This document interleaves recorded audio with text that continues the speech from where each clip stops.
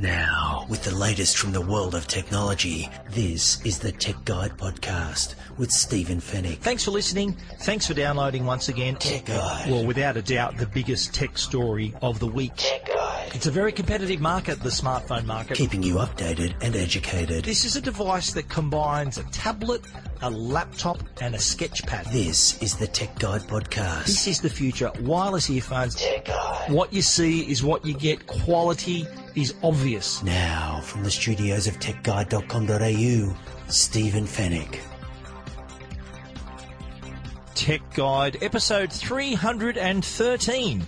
Hello and welcome to the podcast that keeps you updated and educated about the latest consumer tech news and reviews. Thank you for listening once again. We love our loyal listeners. Thank you for downloading. And first-time listeners, we're glad you found the podcast. We hope you become regular listeners. My name is Stephen Fennick, and I'm the editor of that great website, techguide.com.au. On this week's show, I've got a lot to talk about, including Foxtel going 4K with their new IQ4 set-top box. Just how much information are your apps accessing, and why smartphones have become conversation killers. In my Tech Guide reviews, we're going to check out Google Home Max Speaker, the new Dragon Anytime Dictation app for Android and iOS devices, and the new drives that can handle your data on the go. And we'll wrap it all up at the end with the Tech Guide Help Desk. And it's all brought to you by Netgear, Australia's #1 brand of home Wi-Fi products, and also Norton, the company to help keep you and your family safe online. We've got a massive show for you, so let's get started. First up, we're talking Foxtel and 4K. This is a big story. They announced last week that they are going to launch a dedicated 4K channel. And to do that, they're going to also have a new IQ4 set-top box.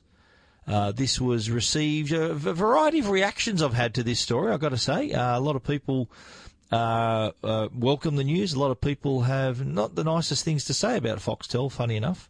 4K is going to be they're going to have a dedicated channel. It's going to be channel 444 in October when the channel launches. So you can expect to see on that single solitary channel documentaries, live sport, concerts. Live sport will include the cricket, which will kick off in November. The Australia v South Africa One-Day International kicks off early November, just after the 4K channel. And now that Foxtel have the rights to the cricket, of course, they're going to be showcasing that in 4K. Also, for you rugby league fans, and I'm one of them, Foxtel says it will also have in the 2019 season, NRL matches as well, broadcast in 4K. I actually saw at the launch they had some 4K footage shot at a recent match between the Cronulla Sharks and the Penrith Panthers. They shot it in 4K and it looked absolutely brilliant. So I look forward to seeing 4K coverage next year. But cricket fans, get ready. This summer you're going to get 4K as well. So how is this going to work? 4K is supplied through Foxtel to the IQ4 set-top box. And you will need a satellite to access it. They're going to have a guaranteed 4K satellite signal. Now, before I hear all the moans and groans, I've got to get a dish on my roof and all of this, it's part of the install if you're a new customer. If you're a current or a past customer, I was a Foxtel customer and I was a satellite customer. And I've still got the dish on my roof, so it's a pretty easy return path for me and anyone else who may be in that situation. But the reason it's going to be done via satellite is because they want people to be able to access this from anywhere, no matter where you live, no matter what sort of internet connection you've got. It won't matter because it's a 4K satellite signal, so they're going to have enough bandwidth to supply 4K constantly. As it stands, of course, there's 4K you can access other ways. Streaming, for example, using your home broadband connection. Netflix is already doing it. So Stan. So what that requires is a decent download speed. So you can watch the signal. You have enough bandwidth for that signal for it to be 4K quality. the way that works, the bit rate you're getting over your broadband connection, unless you've got a super fast broadband connection, it's going to be kind of a dumbed down 4K signal. But the higher the bit rate, which is what satellite will allow, the better quality and reliability you're going to get with your 4K. So and regardless of what sort of internet connection you've got, regardless of where you live, this will be able to supply that signal. And there's also headroom built into this as well, which means that down the track, there's going to be more than one 4K channel. This initial channel 444, will be like when they introduced HD a few years ago, there was one HD channel. Now there's multiple HD channels. Same deal with Foxtel. Down the track, you'll see a dedicated Foxtel 4K sport channel. You'll see a 4K movie channel, a doco channel, a concert channel. So this is just the start of it. Now, the IQ4 is the other part of the recipe you need here. That's the other ingredient that you need. And it will then be able you to get that 4K signal. And, of course, you'll also need to have a 4K TV, which is pretty common. Anyone going out to buy a TV nowadays, this year, even last year, the choice was basically 4K. You can't not buy a 4K TV now, and there are millions already in the market. So that's another piece of the puzzle that you need there. So if you are looking at getting Foxtel 4K, also known as Ultra HD, you need the 4K. You need a 4K IQ4. You also need satellite dish to get the signal, and you need a 4K TV. Once you've got all those, then you're good to go and be able to enjoy all that content. We did see at the launch a preview of what they had on offer, and I've got to say, it looks incredible. The concert footage looked brilliant in 4K. Documentaries, they always really pop in 4K as well. Really beautifully shot documentaries always look great. And, of course, 4K movies. Now, the sort of bandwidth you're going to get from a dedicated satellite signal, is pretty decent. You're going to get, I think, about 25 megabits per second, and that's a really good that's good bit rate for you to get a good 4K signal, which is a lot better than what you'd get streaming over your internet. It's almost equivalent to watching a 4K disc.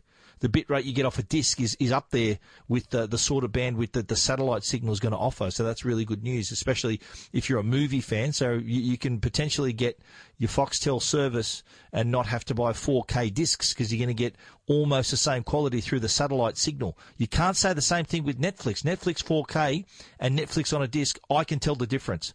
That Netflix 4K is good, but 4K on a disc is way better. And, you know, I've invested in a lot of equipment and projectors and screens, and I want the best possible result, and disc is the best way. Foxtel via satellite is going to be a better quality 4K than Netflix. That was a common question at the launch. Well, you're a bit late to the party. Foxtel are introducing 4K this year. We've already seen it with Netflix and Stan. What's the difference? The difference, as I've probably already described, is one word: sport. That's going to be the big advantage here for viewers to be able to enjoy their favourite sports in 4K, and a lot of other live events. It's not just going to be sport. Live events, that sort of content that can be offered in 4K is going to be compelling. I haven't seen I've only just had a brief glance at the IQ4. I haven't reviewed it. I haven't got it back in my home just yet. But it will introduce a few new features, I understand, as well, make it easier to view in other parts of your home. It will also have it'll be IP based, so that means you can update it with software. So any new features can be rolled out just simply with a software update, which we're looking forward to as well. 4K from Foxtel. Are you for it? Will you get it? Are you against it? Let us know on Twitter. Jump on Twitter. I'm at Stephen Fennick. Would love to hear your thoughts on this. But in the meantime, if you want to hear more about it, read more about it, you can see the IQ4 box, and you can see exactly what Foxtel is offering with this new 4K service and what lies in store even for streaming customers on Foxtel Now. Down the track, I understand that is also going to turn 4K, have 4K content, but obviously not to the same quality as having the dedicated satellite signal that you will with the IQ4. You want to read more about that story? You know where to find it. techguide.com.au. Tech Guide. Keeping you updated and educated. This is Tech Guide with Stephen Fennick. Now, we all love our apps. We use apps every day. You're probably using an app right now to hear this podcast. But one thing that we don't know is just how much information is being accessed by these apps, whether they are compromising our privacy. Internet security company Symantec, which is the parent company of one of our sponsors, Norton. They're one of the top internet security companies. They've just released some new research that shines some light on just how much information our apps are actually collecting about us. And the funny thing is, though, is that we allow it. How do we allow it? Is because when we download an app, we don't read everything that there is to see. We just hit accept and next just so we can get the app happening. So instead of actually reading what information the app wants to access, we're clicking impatiently to try get the app installed faster. And we don't know just how much our privacy is being compromised. Here's a great example of the sort of data an app can access without us really paying attention to it. Great example, the Android flashlight app. Many of you listening may have that on your phone, on your Android device. Well, did you know that this app, which has been very popular, it's been downloaded 10 million times, did you know that one of the app's requests was to access a user's calls and messages and also access their camera for a flashlight? They're the sort of things we're dealing with. Symantec took a look at the top 100 apps on the Google Play Store and the App Store. This isn't just an Android thing, on the App Store as well. And personal identifiable information, otherwise known as PII, is shared with apps. That's shared with apps. This sort of information includes things like your phone number, your email address, username, your home address, your physical address. So there are apps, and this study showed that phone number is 9% of the top 100 apps requested that, 12% of the top iOS apps. Email address was requested by 44% of those apps, 48% on the App Store, that's iOS. Requesting your username, that's 30% of Android apps did that, iOS 33%. Your address, 5%. And iOS 4% requested out of the top 100 apps on the Play Store and the App Store requested your address as well. There's also a little thing called risky permissions. Permission is where the app requests data or resources, including your private information. This could affect your stored data on your device or other apps. This is an issue that was uncovered in this study as well. And these risky permissions include tracking your location. 45% of these top apps on Android did that, only 25% on iOS. Accessing your camera. 46% of Android apps did that, only 25% of iOS apps. Recording audio. 23.5% of Android apps did that, only 9% of Android. Reading your call log, another risky permission. 10% of Android apps did that, 10% of the top 100 apps. Not available on iOS. None of the iOS apps could do that. Or read your SMS messages. 15% of those top 100 apps allowed that, and that is impossible to do that on iOS. So that's a protection there for iPhone users. So what do we do? How do we protect ourselves? What should we do? Symantec came up with some great tips, which we've listed in our story. We're just going to go through some of them now. Before you install an app, you should ask yourself a few questions. Do I know what information and permissions the app is asking for? Am I comfortable sharing personal information with this app developer? And does the app really need the device permissions it's requesting? Android flashlight needs to access your camera? Really? They're the sort of questions you've got to ask. So to avoid granting excessive permissions, if you've already installed the app, you can go into your settings, remove those unnecessary permissions in the settings. In iOS apps, you can remove unnecessary permissions by going to the settings menu and then clicking on privacy. So there's an added layer of control there. How to protect your personal information? Well, you've got to read the privacy policy on each social networking site and app that you use. That's the best way of doing it. You just really need to do a bit of a stock take on what you're doing to see how much information is being accessed. How do you check what apps are using data from your Facebook account? Really easy. Actually go into your settings, go into apps and websites in the menu on the left, and then you can discover exactly what apps are actively using, what sort of data they're checking out. Really, really worthwhile. You can also check what apps are using data from your Google account for you Android users. You can review and edit what third-party apps have access to through your Google account. Well worth doing this if you're worried about how much information your apps are sharing. These are the steps that can help you. If you want to read more, learn more, and see all of those tips and tricks, and look at there's a really pretty cool infographic about those apps and what they're exactly accessing. You know where to head to, techguide.com.au.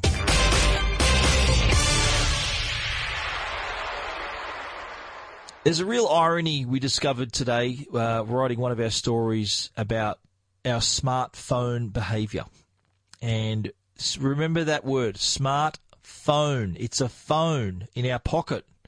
But here's the irony. Not many of us are using the phone part anymore. We're not calling people. Australians are avoiding calls. This is according to Finder, who have just run a new survey of 2,011 respondents and showed that 56% would prefer to type rather than talk, a text or a message sent via an app instead of a phone call. That's the equivalent of 10.7 million Australians avoiding phone calls. We don't want to talk. Conversation dead. If you're a smartphone user, you might be different. I don't know. Gen Y, let's talk about them. 2/3, that's 62%, would prefer text messaging or messaging apps to contact friends and family, not a phone call. Of this group, 1/3 preferred SMS, 29% preferred to send their messages via an app. We're talking WhatsApp and Facebook Messenger. That leaves only 27% of Gen Ys actually picking up the phone. And only 1 in 10 said email was their go-to way of communicating. And it's not surprising to hear, though, that baby boomers, so the older users, make the most calls. 68% pick up the phone, compared to just 10% who send text messages. They're talkers, the baby boomers. They're not texters. They're not using LOL and all these emojis. They're talking to people. Gen X, 43% prefer to call. 28% go for the text. 29% use a messaging app. 11% send an email. But here's where it gets even worse. We unfortunately use text messages instead of picking up the phone. And this is pretty disgraceful, actually, when... I don't know if any of you have ever been sacked or had a relationship ended via text message. It's not uncommon, unfortunately. Some suggestions on the things that should happen, conversations that should happen, that should take place with a call, not a text. When you're breaking bad news to people, sorry, your uncle died, you should call that person. If you've got some news, some bad news to share, it's a bit cold and distant to send a text message, so probably best handled by talking to that person rather than just sort of sending words on their screen. Talk to them. Breaking up, we've mentioned already. Unfortunately, this is pretty commonplace. Breaking up over text message is sadly very common. And you've got to remember, the generation who's used to not picking up a phone, this is probably their go-to method here. But you know what? I reckon... and I hope you agree with me that no matter how long you've been in a relationship, I think if you're going to end it, then do it face-to-face. Man up or woman up. You don't do it over the text message. Pick up the phone rather than sending a text message. That's not the way to do it. Continuing a fight. I'm sure a lot of people can relate to this. If you're having an argument on SMS, that is just loaded with danger because you can't read tone. You can't interpret expression just with text. You need to use your voice, express yourself with your voice because you can make things worse because you can't interpret that tone. I think something that your voice always delivers is tone. And pick up the phone and don't continue the fight, end the fight, resolve the fight. Work conversations also too. I think we do, if you living your professional life, you're working, it should be handled professionally. So if you've got some important work conversations or issues, mistakes, decisions you need to make, whether you're letting someone go or whatever the case may be, then either organise a face-to-face meeting in the office or pick up the phone. Handle it over the phone. Come on. We're carrying these phones around us, and they can make phone calls. It's right there in your pocket, literally in your pocket. You can make a phone call. So let's do it.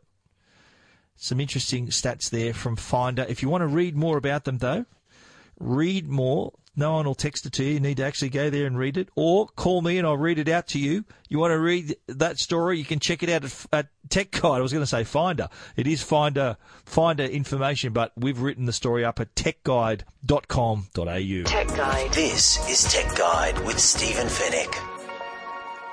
The Tech Guide podcast is proudly sponsored by Norton. That's the company that can keep you and your family safe online. Well, you probably have antivirus on your computers and tablets. Please tell me you do. But did you know that your router could be letting hackers into your home? The router is the heart of the connected home, but can also provide an entry point for hackers to attack anything connected to your network. It can infect your devices, steal your information, and even spy on your home. And unfortunately, just password protecting your router won't block these threats. Introducing Norton Core, a smart and more secure Wi-Fi router that delivers speed and security all in one. Norton Core delivers next-gen Wi-Fi speeds to every corner of your home while helping to protect all your connected devices. Things like computers, phones, smart TVs, baby monitors, gaming consoles, smart speakers, and much more. From digital threats by helping to block them at the network level. With built-in parental controls, Norton Core also lets you set screen time limits by device or user, set content filters, and even pause the internet across your home, all from an easy-to-use smartphone app. Norton Core, the smart, more secure Wi-Fi router, is available now at your local Harvey Norman store. Tech Guide. Now, a Tech Guide review with Stephen Fennick. Tech Guide. We love a speaker. And we love, even better, a big speaker. And that's exactly what you get with Google Home Max. It was announced a few weeks ago, went on sale last week. The Google Home Max is here. It's $549. It ain't a cheap speaker, but you do get a lot for your money, including really good audio quality and the smarts to go with it, not only for the Google Assistant smarts, but also the audio smarts, because there is a feature on board called Smart Sound. And what that involves is that the speaker can sort of ping the area where it's sitting in your room. It might be against a wall, on a shelf, in a corner. It can tell where it is and then optimize the audio quality. It's a feature that the HomePod actually does. Apple's HomePod does that as well. It can optimize the audio quality no matter where it is. And the beauty of the Google Home Max is that even when you pick it up and move it, it'll recalibrate and recalculate in an instant, and then optimize itself for that part of the room as well. So it doesn't matter if you move it, it's going to always know where it is. It's going to always optimize that audio quality. Now, the Google Home Max, it's a beast. It's 33.7 centimetres wide, 19 centimetres tall, 15.4 centimetres long. So it's a solid footprint in your home. So for some customers, that large footprint, that might be a deal breaker if you don't have enough room. The good thing, though, with this speaker is you can sit it on its side, which is sort of horizontally, I call it. So that's the widest part. So the 33.7 centimetre portion of the speaker is flat. Or you can turn it on its side so that the 15.4 centimetre portion is on its side. So that's a smaller footprint. It's just going to be taller, so you might not be able to fit it on a bookshelf, for example. But the good thing about the speaker is there's no logo on the front. It looks pretty plain. It can blend into the background, merge with your home decor. It's not going to look out of place. But on the audio side, this is a really nice sounding speaker. Plenty of speakers under the hood there. There's two 4.5 high excursion dual voice call woofers on board and two custom tweeters. all housed as a rigid chassis around the speaker. That's so that it can contain the audio and get rid of any vibration, so there's no distortion when you're listening to your music, even at really high volumes, which we tried at our place, and it was it sounded really good even at its highest volume. So nice rich sound and really nice bass level as well. Bass, I think slightly more bass, I reckon, than the HomePod. So, but not too much as to discourage for older users not to like it. So it's kind of a speaker for the whole family. No matter what sort of music you like to listen to, the Google Home Max will put a smile on your face. It actually sounds pretty good. And we mentioned that smart sound as well. So it's always got you back there trying to provide the very latest, the very best quality for your room. Now, the device is also, of course, connected by Wi-Fi through the Google Home app. Takes just minutes to set up. There's also Bluetooth on board as well. You've got Google Assistant so that you can talk to the speaker, ask it to play songs, ask what your day's like, all those sorts of things. If you are linking a music service, it'll work with YouTube Music, Spotify, Google Play Music, TuneIn, and Deezer, so you can actually ask for content from those services. Now, if you're an Apple Music user, you can still hear your Apple Music through the speaker. You just need to use Bluetooth and pair it to the speaker, and then can use your iPhone to control it, or whatever phone you're using. Use the phone to control your music. You can't use your voice and ask through that service. If you want to use your voice to control Apple Music, you need to buy an Apple HomePod. That's the difference there. It's got a built-in far-field microphone as well, so it can hear you across the room, even when it's blaringly loud music. That was a cool little feature where you can whisper, "Hey," and then it'll hear you, and then turn the music down so you can tell it what you want. You can also link your smart devices to this as well. So for your smart lights, security cameras, Nest cameras, Philips Hue lights, Ring doorbell works with it as well. So it becomes a smart hub as well. You can also link it to your Netflix and Stan accounts, so you can say, hey, I want to pick it up from where I left off when I'm watching this show on Netflix or this show on Stan, and you can nominate the TV and it'll start playing there. The other Google Home speakers could do the same thing. The difference with Google Home Max is it's a bigger, much better speaker. Google Home, great introductory product.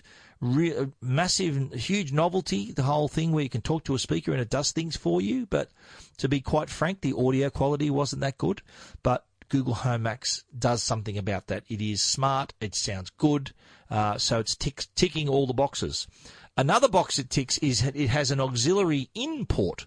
This is something that the Apple's HomePod does not have. So if you're looking at a comparison here, that is a point of difference where the Google Home Max has that auxiliary in port, which means you can connect other audio sources physically, like a turntable or an older device. You can plug it in through the auxiliary in and hear it through the speaker.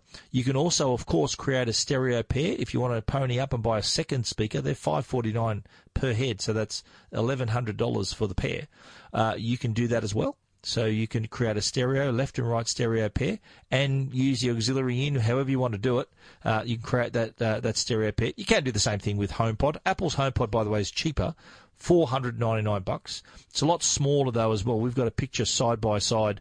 The Google Home Max is more than twice the size of Apple's HomePod. But funny enough, the Google Home Max isn't much louder than the Apple HomePod. The HomePod really pumps out a lot of sound from a device that's less than half the size of Google Home Max. Google Home Max is available in two colors, chalk, which is white, charcoal, which is black. So you can choose that, whatever fits into your decor the best. Google Home Max available now, priced at $549. Really great sound, solid, high-quality audio.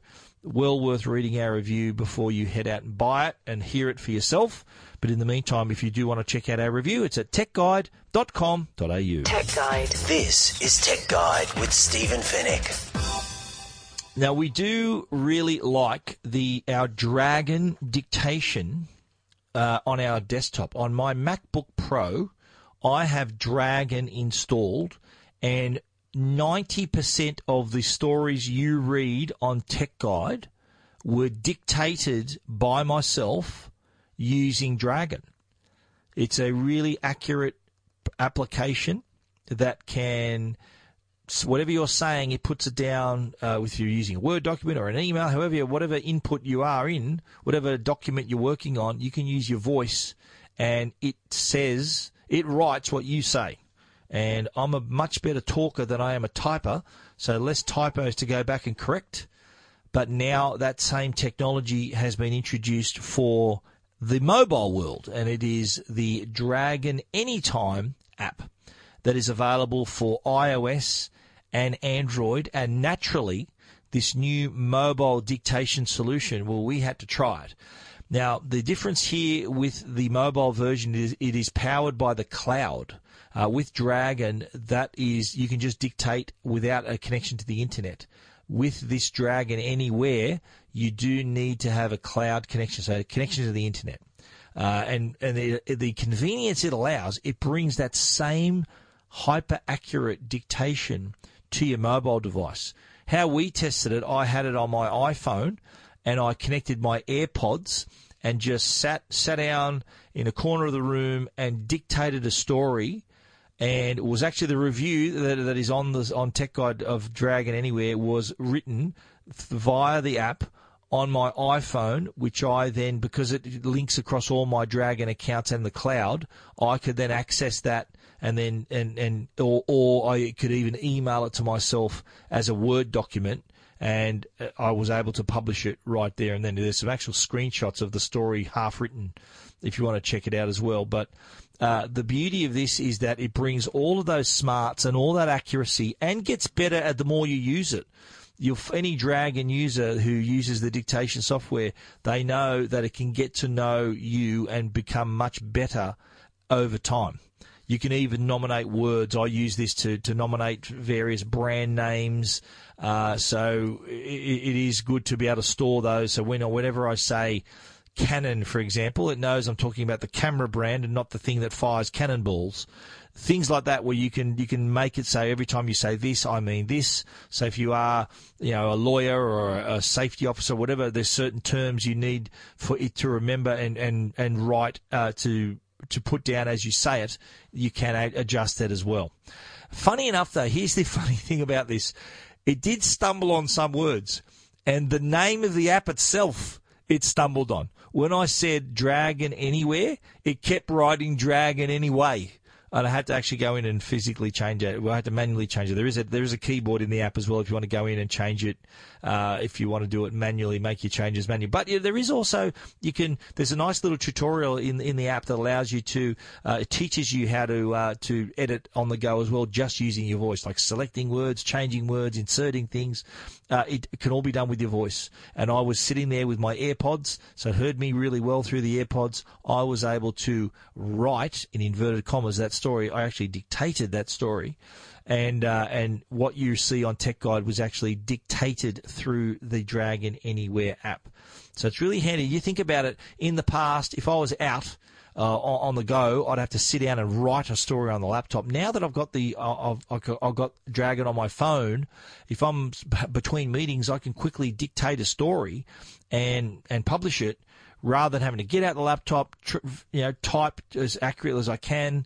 It takes a lot more time. I find that my productivity increases. I can get more done when I'm talking rather than typing, because half the time when I'm typing is me correcting my mistakes. I'm not the best typer in the world. I'm a bit of a crow pecker, two-finger typist, but talking, I can talk a lot faster, more words per minute talking than for me typing. Dragon Anywhere is a subscription service. It is $22 per month, or billed once a year for $2,220. So that saves you about 17% if you want to commit for the year. But at that price, look, it's not cheap. I know that. But if you are a professional, if you use this all the time, it can really increase your productivity, make your job a lot easier, especially for people like lawyers and people who are out in the field, public safety officers, people like that, journalists like myself. I think worth every penny. Might not be for everyone, but it certainly can help you get a lot of work done in a shorter space of time, thanks to the accuracy of its dictation. Dragon Anywhere, worth checking out. Our review is at techguide.com.au. And data, the data we create, our files, our videos, photos, documents, data is a really important resource. We do create a lot of data. Whether you're a drone pilot like myself or a photographer, a videographer, a programmer, graphic artist, we all make stuff. And this content, this data has to be stored. It has to be stored carefully. It has to be stored conveniently. And Seagate has come up with 2 new products to help people save their data, write their data, move their data in the field. Now, Seagate has come up with 2 new products. Seagate is actually the company that now owns LaCie, which is LACIE. LaCie, I think that's how you pronounce it. Their drive is called the DJI Copilot. Reason it's called DJI Copilot is because it's handy for drone pilots. So they can take the memory card out of their drone, put it straight into the drive, and then upload all their content, view that content when they can connect a smartphone or a tablet, and even edit it, delete the files they don't want. So it is really easy to use in the field. Same deal if you're a photographer, even without a drone. If you're a photographer in the field, videographer, shooting things, taking pictures, you can use the DJI Copilot to transfer all your work. And it'll even tell you with its own little screen how much space is left on the drive. It'll tell you when the transfer is complete. And then you can also connect your phone or tablet using via the USB port, launch the companion app, and then play back any video, rename files, delete the ones you don't want. So you can do this in the back of a cab rather than having to wait to get back to your office to do it. It just helps speed up your workflow. But it has its own rechargeable battery. It's got a rugged construction as well, so naturally if you're using it in the field, you need it to handle drops and dust and the odd splash of water. The unit can certainly do that. It can also, because it's got its own internal rechargeable battery, so you've got to charge the battery on board for it to operate wirelessly in the field, but there's often enough juice left over for you to even charge your phone off the drive as well. That's not the only drive that Seagate's announced. They've also announced the Seagate Fast SSD. This is a small, solid-state drive. What's good about this is that it's small, it's slick, and it's fast. That's why it's called Fast SSD. And by fast, I'm talking when you connect it, the SSD can have read speeds of up to 540 megabytes per second. That's fast. Or write speeds of up to 500 megabytes per second. Not megabits, megabytes per second. That's quick. So that's per second read-write speed. That's why SSD is so good. Also why it's so expensive, because it's fast and it's reliable. So not like like a normal hard drive has this spinning platter. If you drop that, if it's a portable drive, you drop it, you could ruin it and lose all your data. SSD, no moving parts. That's why it's so fast and easy to access. Works right out of the box with PCs, Macs, connects via USB-C, which is kind of the way that USB-C is moving, although it does include a Type-C to Type-A USB cable as well, so you're not going to be left out. It is a sleek-looking device as well, I've got to say. Really sleek design. Designed to go anywhere, can handle the day-to-day bumps and scrapes, so you're not going to be losing any data. Pricing-wise, the DJI Copilot, by the way, is $549. That's got a 2 terabyte capacity. That was the first drive we spoke about a moment ago. The Seagate Fast SSD, that's $189 for the 250 gig, $269 for the 500 gig, $569 for the 1 terabyte. And for anyone who moves around a lot of data, needs to carry around a lot of data, they will welcome this product. It is pretty handy. If you want to take a look at those products, you can read our story at techguide.com.au. Keeping you updated and educated. This is Tech Guide with Stephen Fennick. Tech Guide. The Tech Guide podcast is proudly sponsored by Netgear. They're Australia's #1 Wi-Fi brand. Well, they've introduced Orbi, the world's first tri-band Wi-Fi system. This mesh system, Orbi, gives you reliable, secure, and super fast Wi-Fi to every inch of your home. That's right, everywhere. A common complaint is that there are dead zones. Well, with Orbi, there are no more dead zones. None upstairs. No drop connections through walls. Just better Wi-Fi across the board. Orbi reaches up to 370 square meters through Wi-Fi Wi-Fi barriers like walls, stairs and doors. It's got a dedicated internet connection, so it helps prevent buffering while you're streaming your favourite movies and shows. No matter how many devices are connected, you have ultra-fast Wi-Fi speeds. The Orbi tri-band Wi-Fi system works with your existing modem to maximise the speed you're paying for.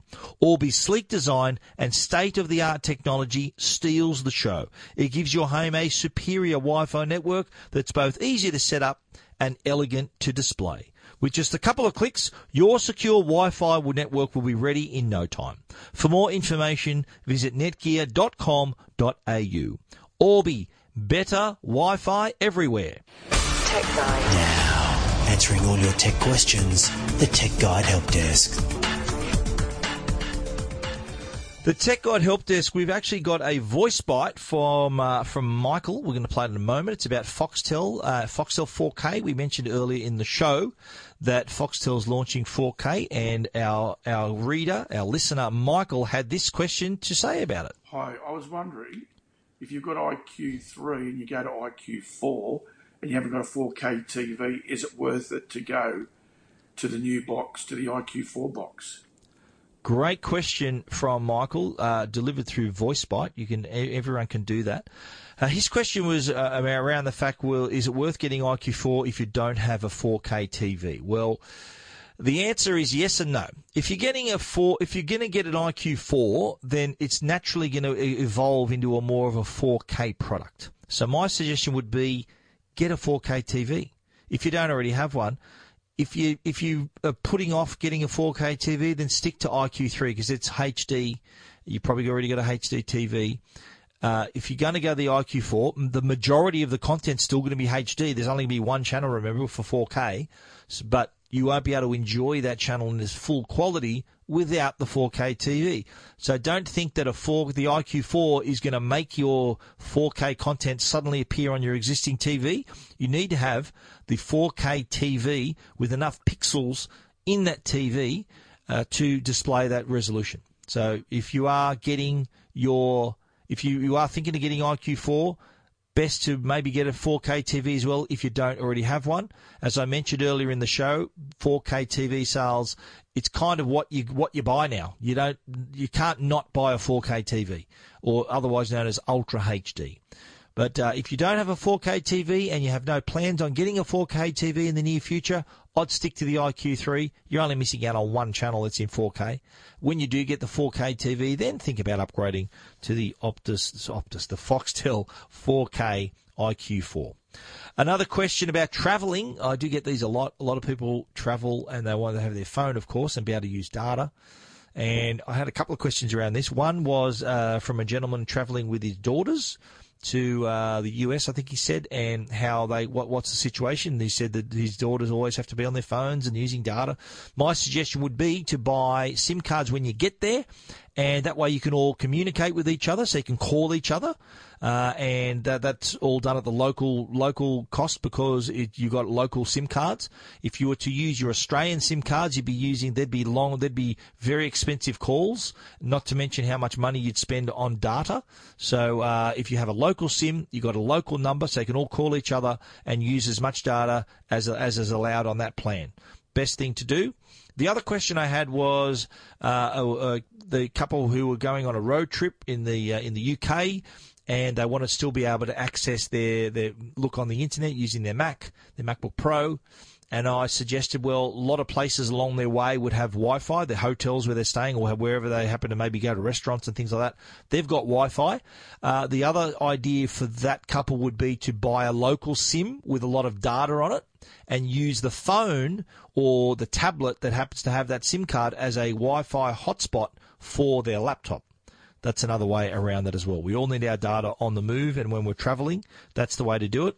The first person who was travelling with his daughters is also a Telstra customer, and I also suggested that if he does need to be contactable on that number, that he should keep that number, but also look at a roaming pack where you can get a certain number of calls, so you can receive calls, you get a certain amount of data to use overseas as well.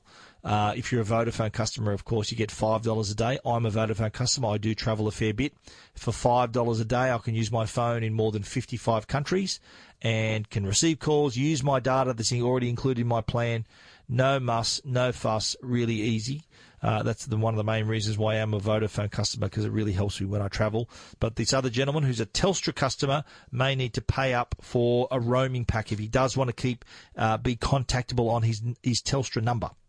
We've written about them on Tech Guide and plenty of times talked about it here on the show.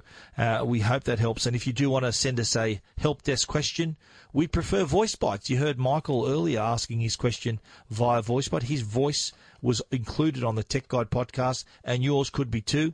You can use VoiceBite either through the VoiceBite app, hashtag Tech Guide, or go through the icon on the Tech Guide website, and all you need to do is sign up for an account, and you can have your question recorded and heard on the Tech Guide podcast. You're listening to the Tech Guide podcast.